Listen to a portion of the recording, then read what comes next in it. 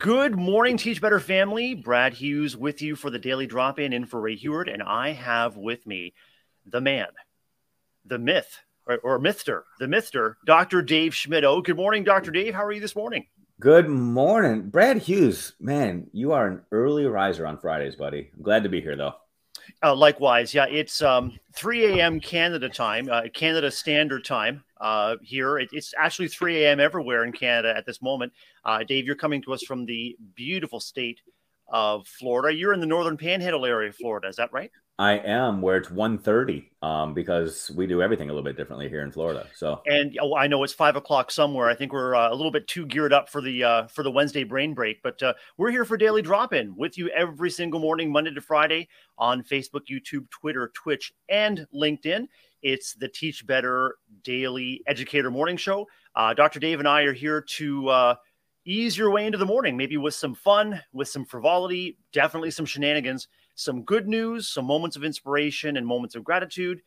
We've got the holidays of the day, and we're going to be recapping a great week of turning data into action. And Dave, I think you and I are going to put to rest the whole data debate today. So I'm looking forward to digging into these highly complex and groundbreaking topics with you. Sounds good. We're ready to get started. We'll see you right after this break. Make sure that you refill your coffee, grab a cup of tea, and get somewhere comfortable. Join us in the comments this morning. Looking forward to it.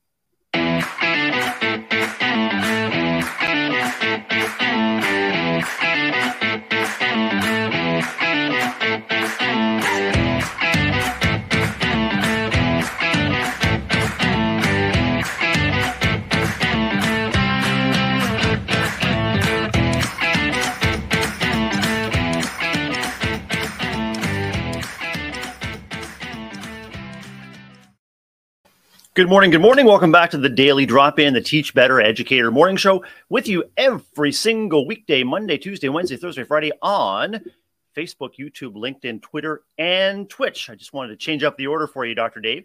And we're getting the morning started with some educator talk. We're getting some morning started with some good news, some brainstorming, an opportunity for us to take some intentional time to find out what's on your mind. What do you need? How can we help? And of course, we're going to dig into the data debate. Dr. Dave Schmittou, for those who haven't yet met you, who are maybe new to our network, tuning in for the first time, please tell our audience who you are, where you are, and what you do. Absolutely. First of all, God bless anybody that's tuning in for the first time right now on a Friday morning and think that this is a representation of a Teach Better team. I apologize. I am simply a pinch hitter here, trying my best to help out a little bit. But I am Dave Schmittou, Director of Leadership and Development for the team. I jokingly say I'm the real DLD for the team. I get to hang out in Florida with my amazing family, living life. I do a lot of training, a lot of workshops, a lot of facilitation with schools and districts. And every once in a while, I get to hang out with rock stars like you, Brad. So that's me. I love it. And Dave, I'm just gonna gently challenge your pinch hitter status. You're like a pinch hitter if you were like the cleanup hitter for every major league team. Like when you step into the batter's box with me today, I know that I'm in excellent hands. I'm going to get lots of support, and we're going to have a fantastic conversation. So I'm going to say no pinch hitter status for you. I'd say you're a daily drop-in slugger, my friend. Well, let me be real about that. You know, the pinch hitter, if you're watching baseball, the manager pulls in the pinch hitter when they think the guy that's supposed to be up to the plate can't get the job done. So they bring somebody else in. Jeff Gargas was supposed to be here today. And the coach, we'll just call the coach, the manager, Ray Heward, right, gave me the sign and said, we need a heavy hitter here today. So Jeff is, who knows where Jeff is, hanging out in the dugout somewhere, and I get to hang out with you today. Yeah, Jeff's counting pitches, and he's keeping track of the lineup for the manager. And General Manager Ray Heward is in the comments this morning. And I've always wanted to say this, Ray Heward is on assignment. Ray Heward is on assignment this morning, doing some district work on behalf of Teach Better Team. So we're really grateful that Dave and I can co-anchor the show. We've got Elijah in the comments. Nikki is in the comments. Welcome. And if you're tuning in, let us know where you are, who you are, and what you do. We would love to have you along for the ride. Dave, as you look back on your week this week, what are some highlights and what are some challenges that have come up for you this week? Well, I'm going to say that my week this week began on Saturday. Is that fair? Is it fair for me to say that on Saturday, when we had our amazing 12-hour live, that was one of the highlights of my week? Be able to hang out with you on Brain Break, listening to you hum, Living on a Prayer was truly the most special moment of the week for me. But also, I just had an opportunity to connect with dozens and dozens and dozens of educational leaders this week. Lots of people reaching out, worried that their head's going to start looking like mine because they're pulling their hair out right now, just asking for some support. So I've been grateful that people have been leaning in and that we've been brainstorming together. Dave, I can't believe that Daily Drop-In was only, 12-Hour Live was only a week ago. It feels like a lifetime ago, but I know what an incredible powerhouse, totally packed top to bottom with great guests, great talk, great takeaways, and of course, all of the shenanigans that makes, our Teach Better team and Teach Better family what it is. And how, so when you talk about connecting with school leaders and others in the education space that are, maybe literally tearing their hair out, what are one or two of the main things that they're asking for support or your guidance in? Well, number one, it's sanity. There's a lot of people right now just wondering, is this still the job for them? That right now at this time of year, they're feeling like it's not what they signed up for. And as our friend Brian Zwimke, who leads our Tuesday morning mastermind, says, we're coming out of the F-in month. February is a month with an F on it for a reason. And every single year we tend to feel that way. But March is that opportunity where we can refresh, we can start to cast that vision towards the future. And I'm just trying to remind people to start looking ahead and planting those seeds for the last 3 or 4 months right now towards that vision for what they want next year to look like. If we wait and just hope that next year is going to be different than this year, it won't be. So this is our opportunity to start laying down the pieces. So here's a conversation that came up on 12-Hour Live, and that is, how do we work with ourselves? How do we shift our own mindsets, or as school leaders or as co-leaders, teacher leaders, how do we shift people's mindsets to looking ahead with optimism, if not energy and enthusiasm, simply a sense of hope? How do we shift that when we know that morale can be and energy can be so low? What's the secret there? So I'm going to tout an expert who is way smarter than me out of the University of Houston. One of my most favorite people on the planet, Dr. Brene Brown. She is so instrumental in my life. And her most recent book, Atlas of the Heart, reminds us that happiness is a trait, not a state.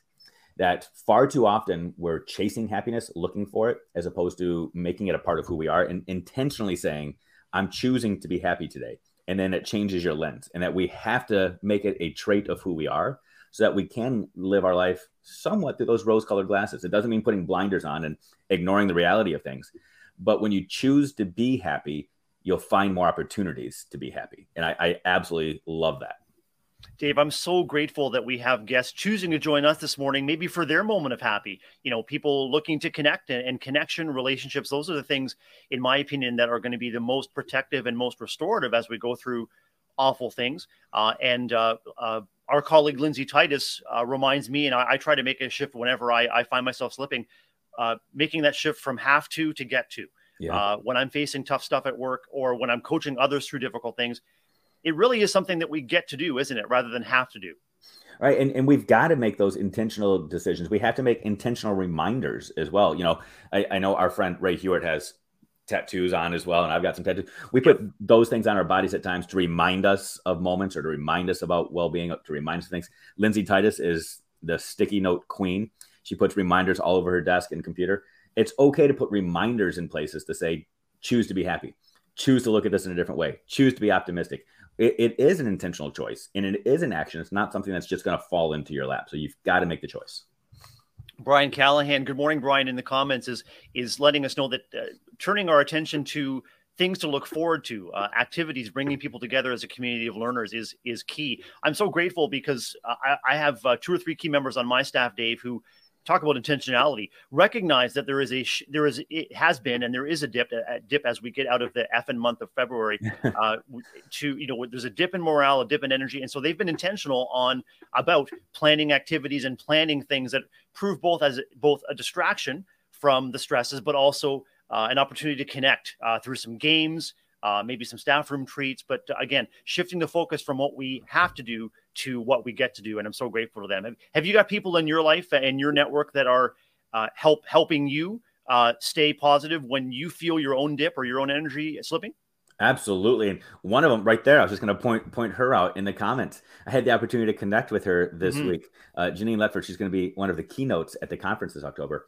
An absolute rock star, powerhouse. Yep. She focuses a lot on creativity and how we can all be creative. But just that conversation with her this week brought a smile to my face that lasted the next day. seeking those people out and having some of those intentional conversations are what matters most to me. It's one of the reasons anytime people say, hey, can you hang out with Brad Hughes? I'm like, I'm in because I know that just an hour with you will last the next day for me. It will force me to smile. I'll be thinking about the conversations we've had. I'll think about your humor and your wit, and it brings a smile to my face. But those are decisions that people have to make. Sometimes it's easier to crawl inside your own shell and hide and say, I don't want to face life. I don't want to see people. But when you make those intentional decisions to find the people that you know bring you joy, then joy does find you. I love that. Be intentional about finding joy, and joy will find you. Wise words among many that I know that Dr. Dave is going to be dropping with us on the Daily Drop-In this morning. And speaking of intentional, let's take an intentional moment now, Dave, just to thank our audience, those folks in our comments. Maybe you're just joining us, or maybe you're joining us later on the Teach Better Talk podcast. However you join us, whether it's live or taking advantage of our convenient time-shifting options, we are grateful to have you here and would love your feedback. If you like what you hear, please recommend Daily Drop-In and Teach Better podcast to a friend. Please like, subscribe, leave a comment. We want to continue to grow our reach and our influence because we think we have value to offer, but that depends on you. And we want to make sure that we're meeting you exactly where you need us to be this Friday morning. And so speaking of Friday mornings, Dave, we typically shift soon to our good news segment, to our holidays. And later we're going to dig into our brainstorm bank, intentional moment to dig into what's on the minds of our community. And Dave, we're going to take a look at the week back, a week of turning data into action. So I want you to be thinking about, is it data or data? I know Ray Hewitt and I were having this conversation too. That's been a big, any thoughts on the data debate, Dave? Oh, are you ready for me just to drop it and give the answer? Is that what you want? Okay. Because if we come down on data or data for the episode, then we can hold each other accountable for keeping it consistent through the rest of the show. Fair enough. So I'm going to say something to you that I know that you can appreciate as a man in Ontario, Canada. Yep. I had an extra U in data. It's Dauda for me. I've turned it into a 5-letter Canadian French spelled word with an extra U in it because data is that 4-letter word in schools that we're not allowed to use anymore. That causes more eye rolls and sighs than dropping other 4-letter words in schools. When we whether it's data or data, people will just get upset with you. So I've turned it into a Canadian word, and it's now Dauda.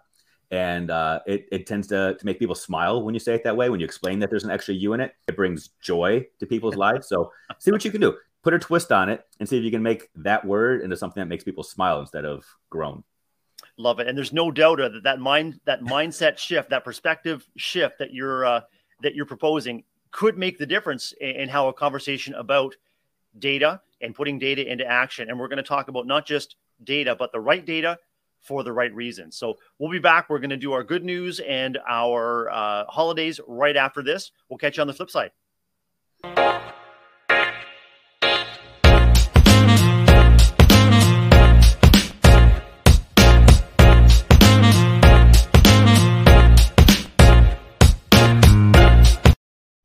Dave, one thing I love about Fridays is when I look over on my StreamYard bank here of clips, they're all in the right order.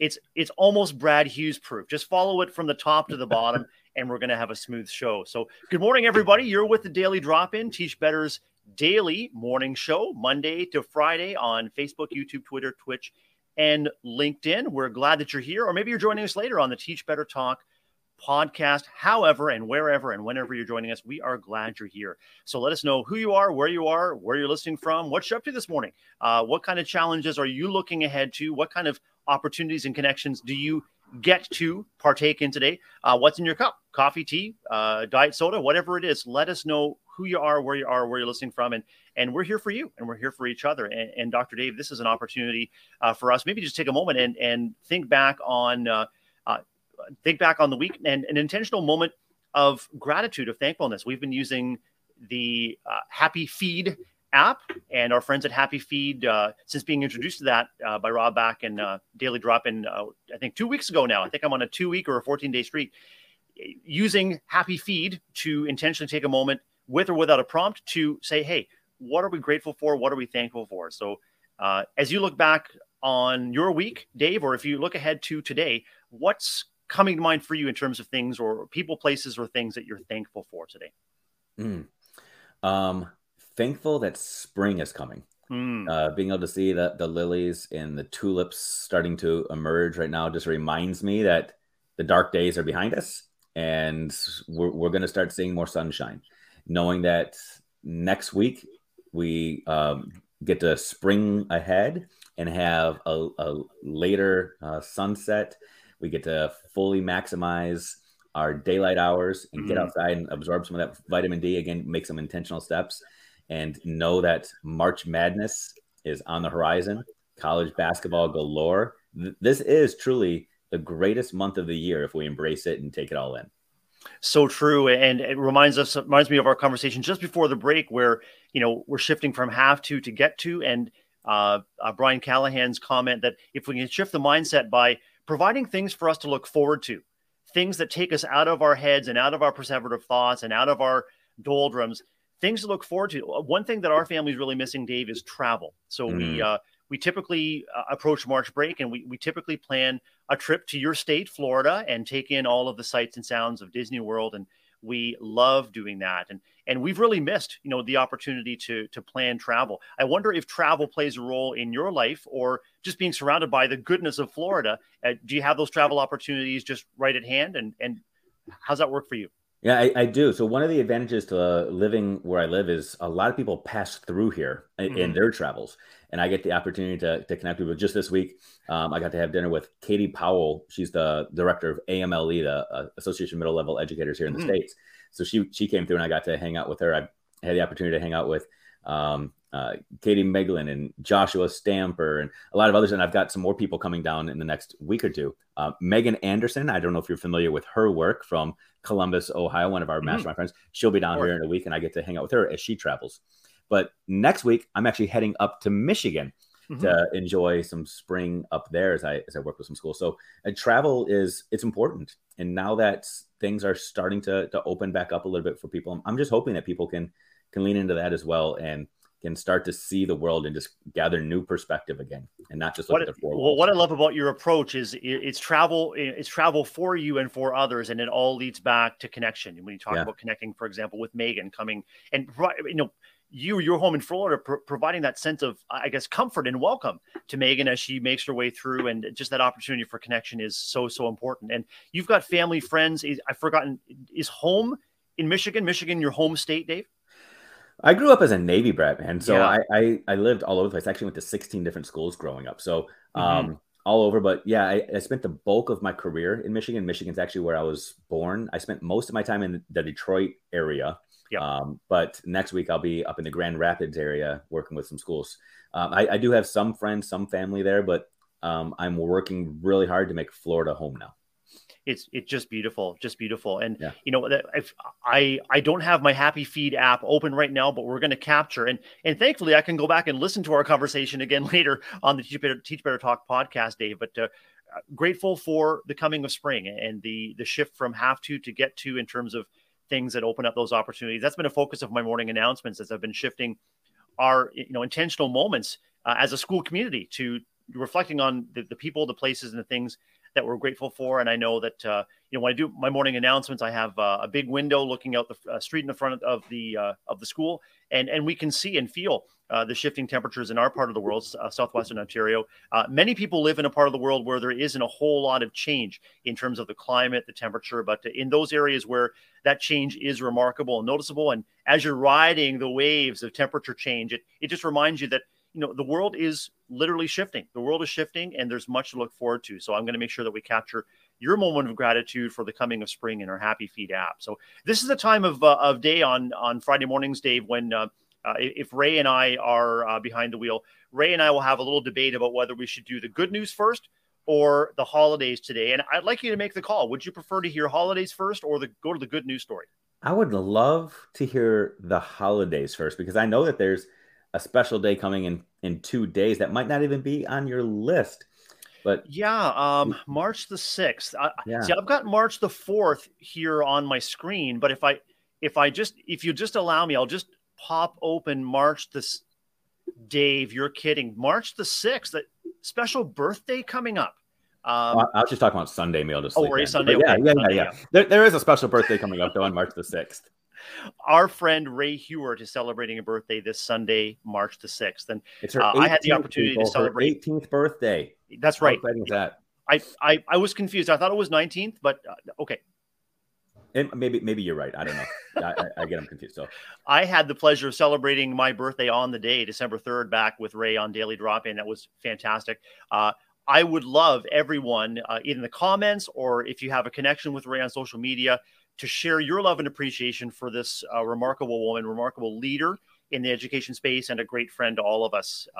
No one works harder or advocates more for the needs of teachers and their kids than Ray Hewart. So if you can send her a slice of cake or raise a glass to her on Sunday, or treat yourself, just make Sunday Treat Yourself Day in honor of Ray Hewart. We want to make sure that she's celebrated and feels all the love. And there's Ray celebrating in the comments there. I think that's the actual size of her birthday hat there, Dave, on that icon. So, Dave, love it. I'm going to shift to our holidays today. This comes to us from nationaltoday.com. And Dave, we're not off to a really good start here because today is National Day of Unplugging. Unplugging, and we've lost Dave. Okay, we've lost Dave. All right. Wow, that was unexpected. That took a turn I wasn't seeing. So in those brief seconds of unplugging, Dave, did you feel a tremendous sense of relief and reconnection with the world around you? Yeah. Yeah, I rolled a little closer to my coffee, a little closer to the door, and I felt amazing. Also today, Dave, are National Grammar Day. So I are celebrating National Grammar Day with yous today. What are your thoughts on National Grammar Day? Yeah, me excited about that. Me too. But I want to make sure that we are, sending greetings out to all of the grammars and grampers today. I mean, I want to make sure that we're recognizing all those special people today as we strive for, excellent speech and writing, I guess, Dave. And National Hug a GI today. Kudos and best wishes to all of the service members, past and present, especially as we consider, the state of our world and emerging conflicts. And so it's National Hug a GI Day. So, that expression of gratitude. And I just think that's a very touching and intentional moment, Dave. What are your thoughts on National Hug a GI? Yeah, I think you've given me two reasons now to go see my parents today. My dad is a GI, so I can go give him a hug. And then my mom is my kid's grammar, so I can go give her a hug as well. So I can kill two birds with one stone. I don't know, probably not the right thing to say when I'm talking about my kids' grandparents, but yeah, I'm looking forward to that. It's incredible, Dave. There are so many holidays. It's Benjamin Harrison Day, the 23rd president of the U.S. It's National Sons, SONS Day, an opportunity for us to reflect on how we shape our sons, both familial and inherited, into responsible and wonderful young men and men. It's March the 4th and Marching Music Day. I guess that makes sense. March the 4th. It's March 4th Day. And it's an invitation to March 4th and carry out your aspirations and dreams. Dave, I'm going to put you on the spot. If you had one wild dream, what comes to mind, top of mind, if you had every opportunity, how would you march forth with that wild dream today? My wild dream is to be able to live my life just sitting on a beach with a beer in my hand or a coffee in my hand, like just doing that all day, every day. That's kind of wild, probably down the road a little bit, but I'm working towards it. It's incredible. And that would really give you an opportunity to celebrate, National Unplug today, just unplugging, maybe by the seaside, feet in the sand, cold or warm beverage with you. Dave, it's also incredible. National Safety Day, National Pound Cake Day, Toy Soldier Day, National Tartar Sauce Day, something fishy about that, and National Dress in Blue Day. And I didn't even know this. I think you've got a blue T-shirt there, and I've got a blue sweater on today. So I'm really glad that you and I did the 2 a.m. wake up call and coordinated our wardrobes for National Dress in Blue Day. I feel like I need to go change out though, and then go find a cake to pound. Yep. And some speech just to butcher. So I'm looking forward to this. It's gonna be a good day. Would you be for or against a slather of tartar sauce on that pound cake? Just to so many holidays today. Yeah, I don't know. You've got to be intentional about your choices, and right. I have a feeling that might ruin the day for me. So I appreciate all those people out there that are buying the fillet of fish today and throwing some tartar sauce on it. I'm going to pass though. I'm going to pass. I just thought too, when we celebrate National Hug a GI Day, I wonder if any of those GIs will be in their dress blues And so it could be Ooh. Hug a GI in their Dress Blues Day, and we could just Bring them a pound cake. It's a holiday synergy here on the Daily Drop-In. I know there are other holidays I left out. I think there are like 36 holidays today. And we do have a good news story to celebrate, Dave. And I was asking you before we got on the air if you and your family were familiar with the Harry Potter universe at all, whether it's in the novels or the films, or even, they're in Florida visiting the Wizarding World. Harry Potter part of your world? Never been to the Wizarding World. Did see the movies back when they came out and read the books, but it's been like 15 years. And I know I'm going to offend a bunch of people here when I say I'm not like a total Harry Potter fanatic, but enjoy the stories. And I'm super intrigued about what good news you're bringing today from the Harry Potter world. So, Brad, I'm curious. What do you got for us? What I've got, Dave, is a real world connection to the chocolate frogs in the Harry Potter universe. Harry Potter universe features chocolate frogs that were unwrapped and magical things and magical flavors, I guess, would happen. And this story comes to us from goodnewsnetwork.org.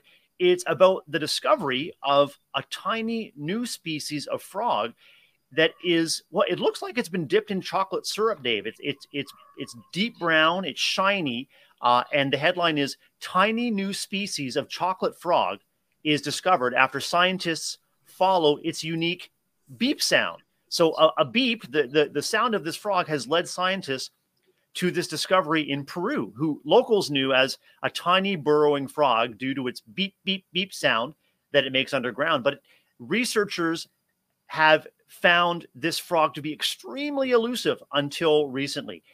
It has a pointy, tapir-like nose, and it's less than an inch in size. That's 6 centimeters for our friends who speak metric. And it's called Synapteranus danta, with danta being the Spanish for tapir. That's the mammal with pig-like features and an elephant-style trunk. After about 20 minutes of digging with their hands, the tiny brown frog was discovered, and they were able to give it an official scientific name and description. And Dave, the discovery of this frog, this beeping chocolate frog, is not only delicious news for the scientific community, but it also is a key indicator of the health of Peru's ecosystem. So I'll make sure to put that link in the comments, and you too can learn more about the real world chocolate frog discovered in Peru. I've got so many questions. Please. Because here where I am, when we say I'm in Florida, people in Florida say, "No, Dave, you're in southern Alabama," because of how far I am. And frog legs are a delicacy here. When we start talking chocolate frogs and this amazing species that talks about the health and well-being of the rainforest, are we saying that this is a frog that people go and enjoy like they might a pound cake today? This is a chocolate frog that they're going to devour? Or is this a frog that we're just celebrating as a chocolate frog because of its color and variation? We are celebrating the fact that this frog is chocolate colored, and I guess has been nicknamed the chocolate frog. I do not recommend seeking this frog out in Peru and trying to devour it, nor can I confirm nor deny that it might be extremely tasty dipped in tartar sauce or served with a slice of pound cake. Dave, there's nothing in the article referring to consuming this frog. It's a frog that was extremely sought after. I think consuming it might be, ill-advised for a number of reasons, but we want to protect this chocolate frog. We don't want to eat it. If you're into chocolate frogs, I'd say visit your candy store, visit your specialty store, visit Amazon maybe, and just, get the chocolate frog sent to you, but leave this tiny, delicate little tapir-like animal alone. It just wants to be left alone, Dave. Fair enough. So I think I just discovered a new nickname for myself too. I think I'm going to be Dave Schmittou, the chocolate frog. Sometimes we just want to be left alone. We might look sweet. We might look delicious, but sometimes we just want to be left alone. I like that. Brian is a man after my own heart, saying it would be quite a leap to try eating one. And Brian, I know that scientists really had to jump to it to discover this frog. And Brian, if you're ever in the neighborhood, want to come over to Dave or my pad and just, talk chocolate frogs, we would love that. Dave, I know that I think it was Mel Torme, the jazz singer Mel Torme, who was known as the Velvet Fog for his dulcet tones. And maybe you could be known not as the chocolate frog, but as the velvet frog, Dave, because I find that you're the timbre, the frequency, the resonance of your voice is quite soothing to this co-host. So what do you think about that? The velvet frog, Dave? I think that is totally awesome. Yeah, I'll take it. I'll take it. We are in the middle of the daily drop-in. We've just celebrated 99 holidays, and we've celebrated a real-life chocolate frog discovered in Peru. Dave, we're going to shift over and we're going to take a few moments of intention for our brainstorm bank. We're going to run the brainstorm bank together. We're going to take a look at data, the right data for the right reasons. Right after this, we'll catch you on the flip side, Dave.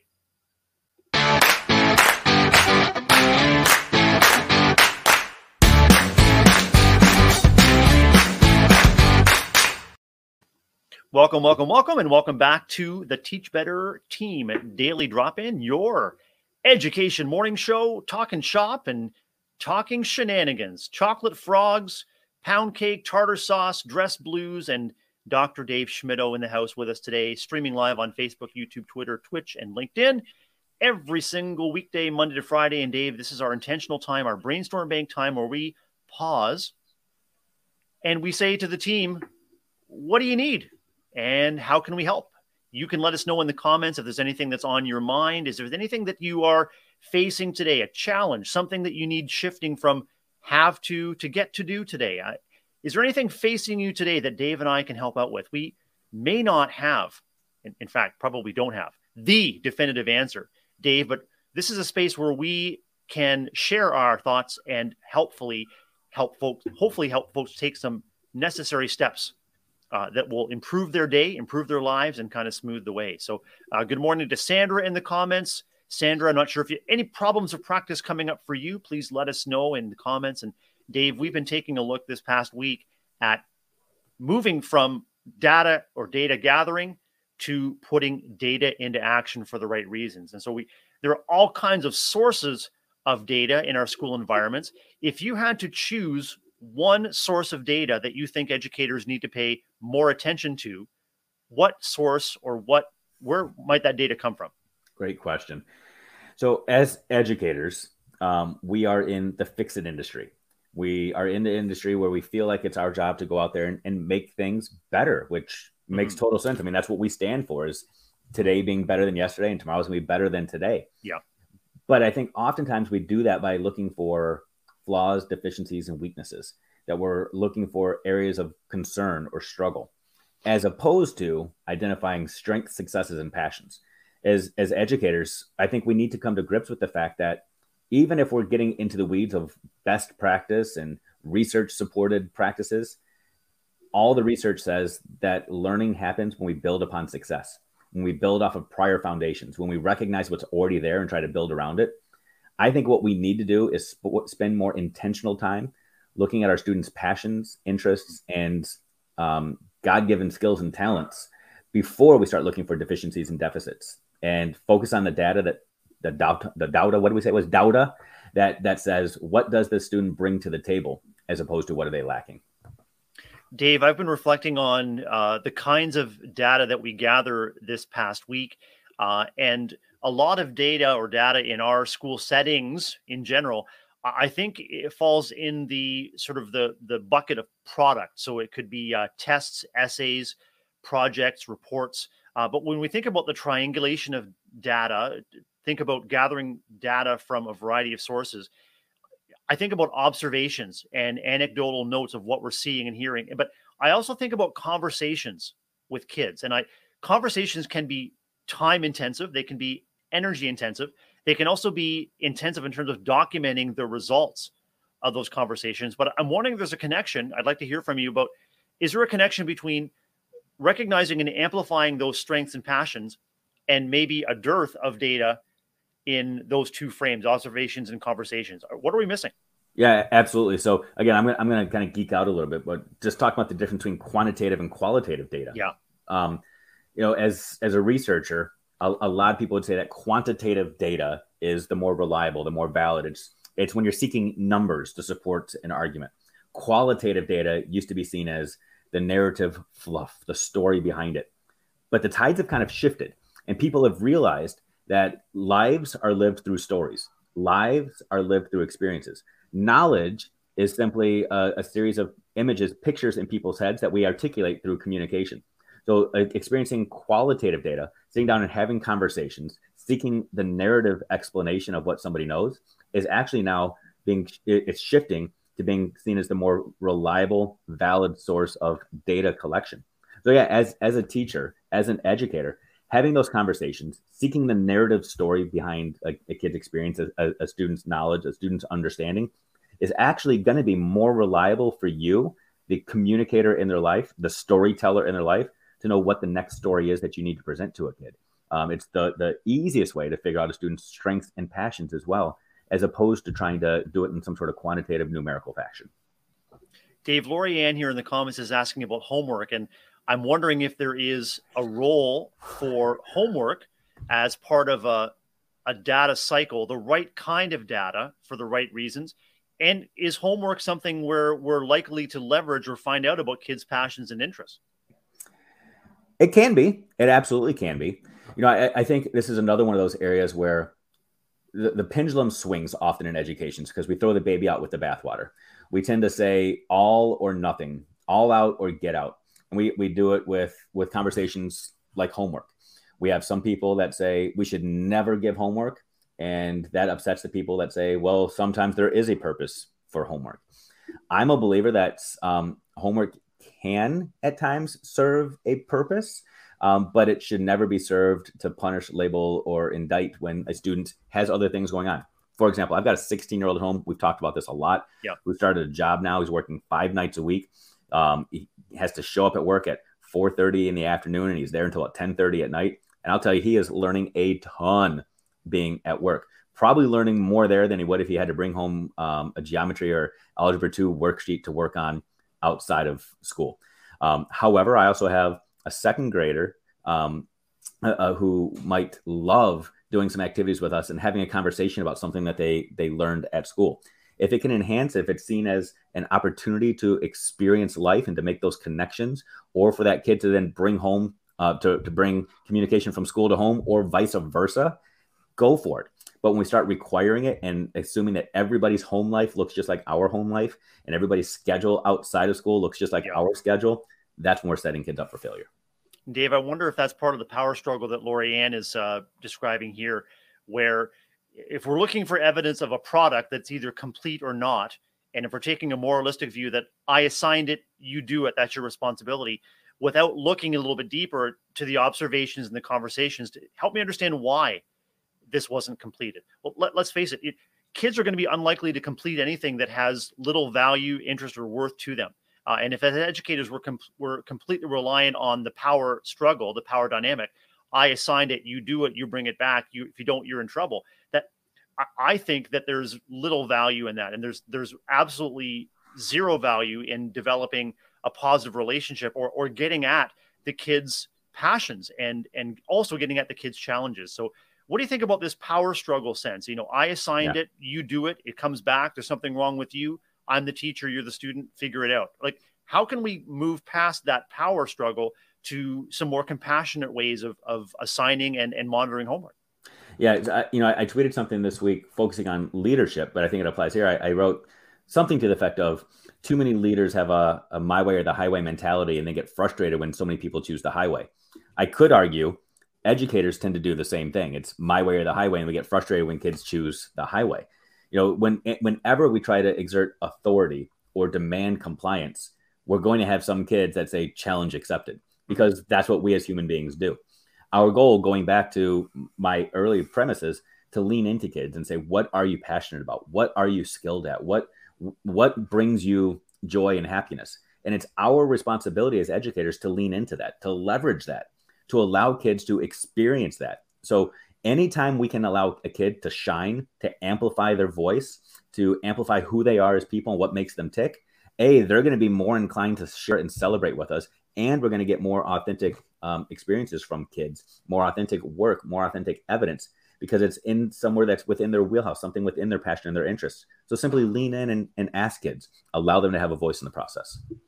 Dave, do you think that power struggles, when they come up in terms of homework or really in terms of any kind of classroom dynamic, any kind of student-teacher relationship, are those power struggles inevitable, or could they reveal maybe either a lack of investment yet or a lack of capacity or professional knowledge yet to invest in the relationship with the kid? Well, I think everything that we experience is an opportunity for us to reflect and say, how can I make this better? I don't want to say the best teachers never have power struggles. That's not the reality.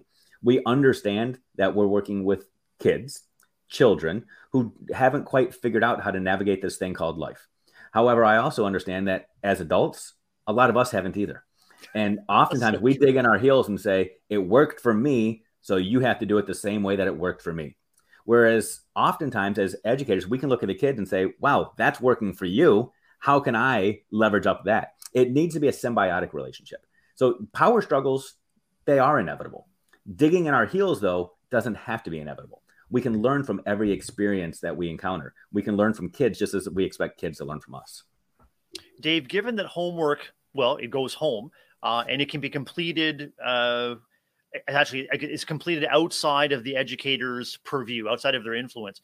Is homework coming back a valid source of data? Is it a valid source of student learning? And in what part of the learning cycle might it be appropriate for homework to be used as data to keep the learning moving forward?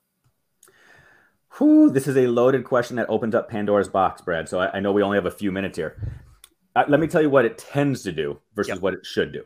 What it tends to do is it tends to open up judgment and condemnation on our part. When homework doesn't come back, we tend to come up with a bunch of reasons in our head as to why that student or that family didn't value school as much as we thought they should have. When in reality, what's happening is we often didn't value their home and their life as well as we should have. So yeah, it's an excellent opportunity to collect data or data, but not necessarily always on the academic sense of, is this student demonstrating mastery? It's an opportunity for us to say, what's happening in your world? I'm a firm believer that if you're assigning homework should be an opportunity to reflect and to review what has already happened. It should never be the opportunity for primary learning to take place. It's an opportunity for a student to say, is anything I learned in school applicable or transferable to the real world? And if so, how? So giving students opportunities to reflect on their learning, to solidify their thinking, to have conversations about their thinking or learning, either with an adult peer, with a friend, a family, a sibling, a bus driver, anybody else, is an opportunity, and it's a valid opportunity for homework. But if it's simply compliance and drill and kill and do more of the same that you just did in school, then we might need to find some more effective uses of our time. Dave, just one last question, because I'd like Lori-Ann to have a takeaway about the homework discussion, the homework debate. Are there one or two strategies that you would suggest an educator who is engaged in a power struggle with his or her students or a student about homework completion? One or two tips, one or two takeaways that they could try, whether it's a shift in perspective or something practical they could do to re-engage with the student and to dissolve this power struggle? Yeah, absolutely. So I think number one, it's always about having a purpose behind every intentional decision you make. So if at the end of a class period, if you're thinking in your head, you need to assign homework to a kid, having an understanding of the purpose behind your lesson, the purpose behind that class, the purpose behind your given assignment that you're about to send home, and then simply asking students, if you have another way to prove to me that you know this, that you understand this, I am all ears. Give students a choice. There are some kids that might be able to prove to you before they leave that day that they've already got it and they don't need to do anything else at home. Other kids might say, I simply need some more time to do something at home. Give them that opportunity. But you need to have the purpose in mind behind what the ultimate learning goal is. And that learning goal should not be everybody needs to learn how to do things at home. Because as adults, we don't want that expectation. We don't want our leaders coming to us and saying, you need to go home and work for another 2 or 3 hours outside of the workday. There needs to be an intentional purpose behind it. So if you can have a negotiation with a kid to allow them to feel like they're invested in the process, so they feel like they have a voice in the outcome, while you're still holding up your high expectations and saying, I've got to get you to mastery, I've got to get you to proficiency, I've got to collect evidence of your competency, go for it. Allow the kid to come up with another alternative if your alternative isn't valid for them. Dave, so good. And, my challenge is, what if we peeled back the layers, just like as you're describing? What if we pulled back the mystery of why we're collecting the data? What's the purpose? And how we as educators, are we sharing with our students the reason we're gathering the data? And is that reason aligned with their growth rather than meeting our needs, expectations, and obligations? Dave, fantastic conversation.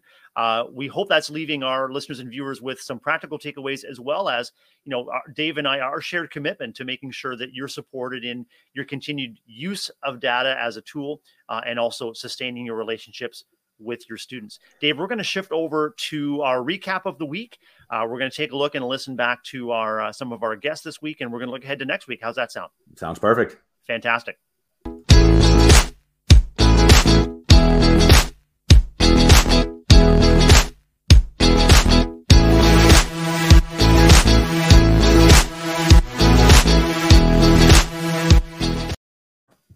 Welcome back. That's our favorite groove, Dave. Did that kind of get you in the mood there? That shift to that last transition there? It does. I'm reminded back in the days, like when people had flip phones and they would come up with their own ringers for everybody. I feel like I want to make that my Brad Hughes ringer somehow. So anytime I get a text or something from you, that's what pops up. And I'm like, oh, Brad's on the line. You're very welcome to do that. I suggested to Ray Hewart that she make that theme her Happy Feed app notification. Happy Feed will give you a reminder that it's time for you to, take a moment for reflection and gratitude. So encourage you to set your reminders every weekday morning, 7 a.m. Eastern, 6 a.m. Central, or real time, as Ray Hewart would say, for our daily drop-in. And so as we recap our week on Daily Drop-In, we've had some amazing guests who've been talking about the intentional use of and the shift of research into action, working with data close to home to find solutions for our students. And I think where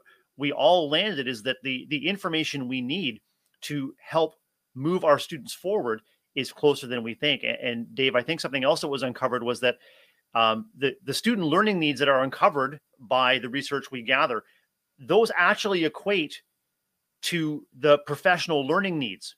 Do we as educators have the capacity and the tools and the professional knowledge to leverage that data to improve things for kids? Can it be one without the other, Dave? It can be. It shouldn't be. Well, first of all, I got to compliment you. You've used data just as many times as you used data today. So I'm not offending the masses here today, Brad. I'm really proud of you. So you're making sure that you're speaking both languages for anybody that's confused on what the conversation is. So well done. But yeah, it can be, but it shouldn't be. Right. It's the adage that I say often, that we tend to put formative assessment in one camp and summative assessment in another camp, as opposed to using it all formatively, which is truly the goal. All assessment, all evidence of student learning should lead to action on our part. So anytime we're collecting student data, it should inform us of what our next steps are, or what we still need to know and learn as professionals or as people, to both interact with the individual student and to grow ourselves pedagogically. So they should be symbiotic, they should be related, but unfortunately they're not always applied that way. Dave, I agree. And I also know that I've had conversations with educators and trying to shift thinking from there's something wrong with the kids, they're just not getting it, to there's something that I need. And that I think is really powerful for a school leader to leverage. Is that it's nothing wrong with the kids. It's something that you need, but also it's something that we need to figure out together. It's the pressure plus support to move kids forward. And there's lots of support on our Monday morning drop-in, Dave. Lots of support with the fabulous Ray Hewart and Jeff Gargas, who kick off our Monday morning discussion this week, focusing on research into action. And then Tuesday, Ray's guest was Sarah Lane, who was from an organization near and dear to my heart, Roots of Empathy, a social emotional learning program where schools partner with community families, including a baby. And the baby visits the classroom, or more recently, Dave, due to COVID, the baby will make a virtual visit. Kids learn to recognize and celebrate the baby's milestones in development, and it really grows empathy and love in practice. I wonder if you had the opportunity to hear any of that discussion, or what your thoughts are about, babies as tiny teachers, Dave. What do we have to learn from babies? So first of all, I get the opportunity. I listen to Daily Drop-In in my ears at the gym every morning. Yep. So it's great motivation and a great smile maker. And, as a father of 4 kids, I can tell you I've never learned anything more in my life than I have becoming a father and experiencing life through the eyes of my own children and my own babies. Babies are tremendous teachers. If we afford ourselves the vulnerability to say, yes, even I can learn from a baby, absolutely. But open yourself up to it.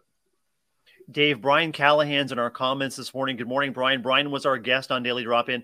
with Ray on Wednesday, and that was followed up with a fantastic session with Tom Hirk on Thursday. That was yesterday, and Tom, a Canadian educator like myself, again, talking about the data that we use to help move kids forward. I wonder if you can summarize or think back about your gym listening, maybe one or two key takeaways from any of our valued guests this week. Was there a mind or a perspective shift at all for you, or did it serve to reinforce sort of your beliefs about the value of research data and translating it into learning? Yeah, I mean, I was reminded and sometimes confirmed and sometimes convicted. Yeah, sometimes we look at data or data as though it's an extra thing as opposed to confirmation evidence of what we're supposed to already know. I believe that all assessment, all data is a Sir Mix-a-Lot assessment. There's lots of big buts anytime we collect data.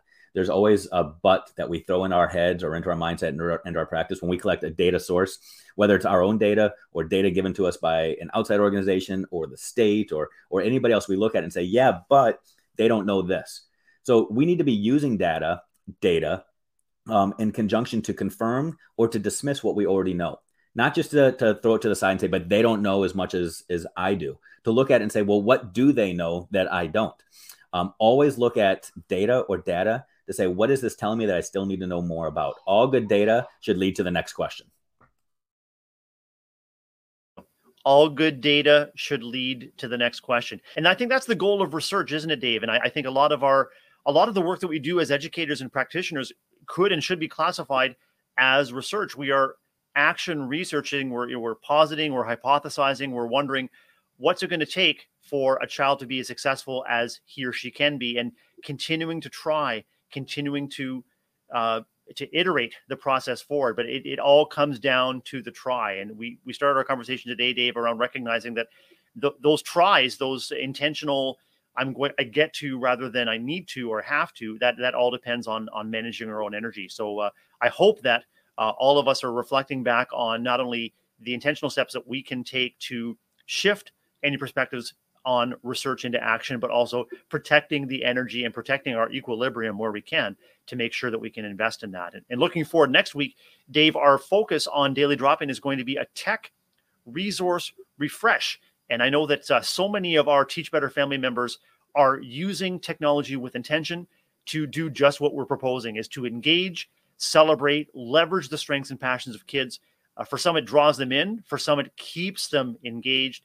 And for others, it makes sure that they can produce or share evidence of their learning in ways that engage themselves and engage others. So we've got some incredible guests coming up. Of course, on Monday, Ray and Jeff kick off the week with some fun, some shenanigans. Of course, they are a dynamic duo, and they'll kick off the week on Monday. And Dave, on Tuesday, Ray is joined by Ashley Haynes in the Daily Drop-In space. Looking forward to meeting Ashley and getting to know her. On Wednesday, Dave, new author Aaron Menu joins Ray Huard. And Aaron is the author of a new book, Slow Down, Children Are Learning. And Aaron is one of those folks that is really intentional about beginning to leverage technology to make sure that kids continue to invest in those foundational skills. I know that you know and are a fan of Aaron's as well, Dave. Yeah, I'm super, super excited about that. She's another Michigander now, a new Michigander, and can't wait to hear that conversation. Her and Ray together are going to be amazing. And Dave, Danae Acker is joining Ray on Thursday for the Daily Drop-In space. Look forward to welcoming Danae. And then, of course, Ray and I will be back in the saddle again on Friday to celebrate a week of learning. And to reconnect. I think it'll feel like it's been a month since I've seen her talk with Ray Huard, but I sure am glad, Dave, to have shared this space and this conversation with you. And based on the engagement of our guests and listeners, it's been resonant, and we hope that folks are taking things away that are going to make their life and their world a little bit better today. Dave, what kind of exciting opportunities do you get to engage in as you face your Friday? I get to have a meeting in a little bit with the amazing Chad Ostrowski. I don't know if people are familiar with his work, but super excited to be able to do that. I also have a couple other meetings with some leaders from around the country just to connect again and lean in. And those always leave me feeling edified and filled. So looking forward to that. And then there's always daddy carpool duty. Got some kids I got to shuffle around. So those duties never fail. So I get to play daddy, whatever today. I'm going to go find a pound cake at some point. I'm going to go hug a GI, going to go throw on some blue, celebrate the holidays that we have going on. Dave, as you're carpooling around, would you please be extra mindful of any chocolate frogs crossing the street? And if you can, in your community, just make sure that the chocolate frog crossing signs are going up. Maybe you want to put a couple of bottles of tartar sauce in your holster there, Dave, and you're ready to start the day with our 99 holidays. Dave Schmittou, always a tremendous pleasure to connect. I get better because of your presence and influence, and I've truly enjoyed our conversation this morning. Thank you for being my daily drop-in buddy today, Dave. You are the real deal, Brad Hughes. Anytime I can hang out with you, I am in, sir. It's my pleasure. It's a pleasure to welcome you back to the space today, and will be a pleasure to reconnect with you on Monday. All of us here at Teach Better wish you the best Friday ahead. Dave and I have a great feeling that it's going to be the best Friday that you can experience. Make sure that you take time this weekend to rest, restore, reconnect with the people, places, and things that bring you joy so that you can reinvest that energy for the betterment of your kids and the people that you serve. So all the best to you this weekend. We look forward to reconnecting with you next week on Daily Drop-In, 7 a.m. Eastern, Monday morning with Dave and Jeff. Thanks again, Dave.